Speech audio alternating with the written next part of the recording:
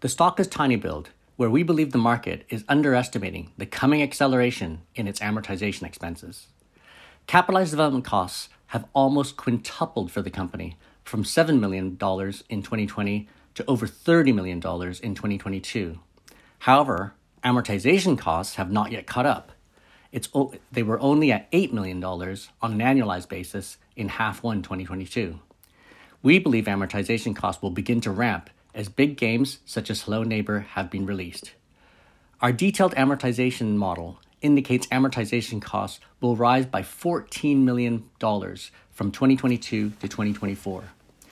This will be an issue for tinyBuild because consensus estimates assume that the company's total costs and expenses rise by only $5 million over the next 2 years cumulatively.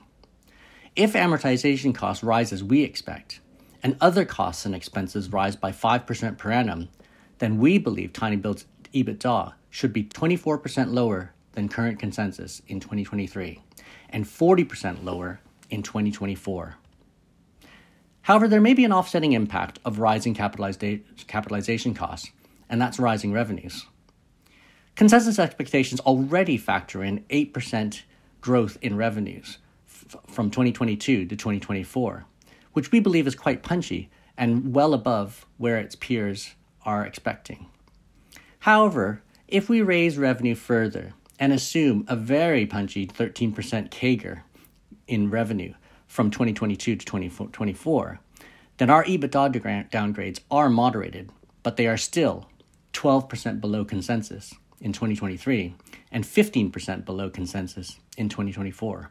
And we see almost no EBITDA growth even in this scenario of aggressively rising revenues. In terms of valuation, we believe the company's earnings multiples indicate that some of the earnings shortfall that we expect is already factored into the current share price. Shares now trade at only 4 times EV/EBITDA and 6 times ex-cash PE based on 2023 numbers, even when we factor in our below consensus estimates. These multiples indicate value over the long term, but our negative earnings outlook leads us to see negative share price catalysts over the short term. If you need more details on our forecasts and outlook, please do not hesitate to get in touch at bob.liao@zeuscapital.co.uk.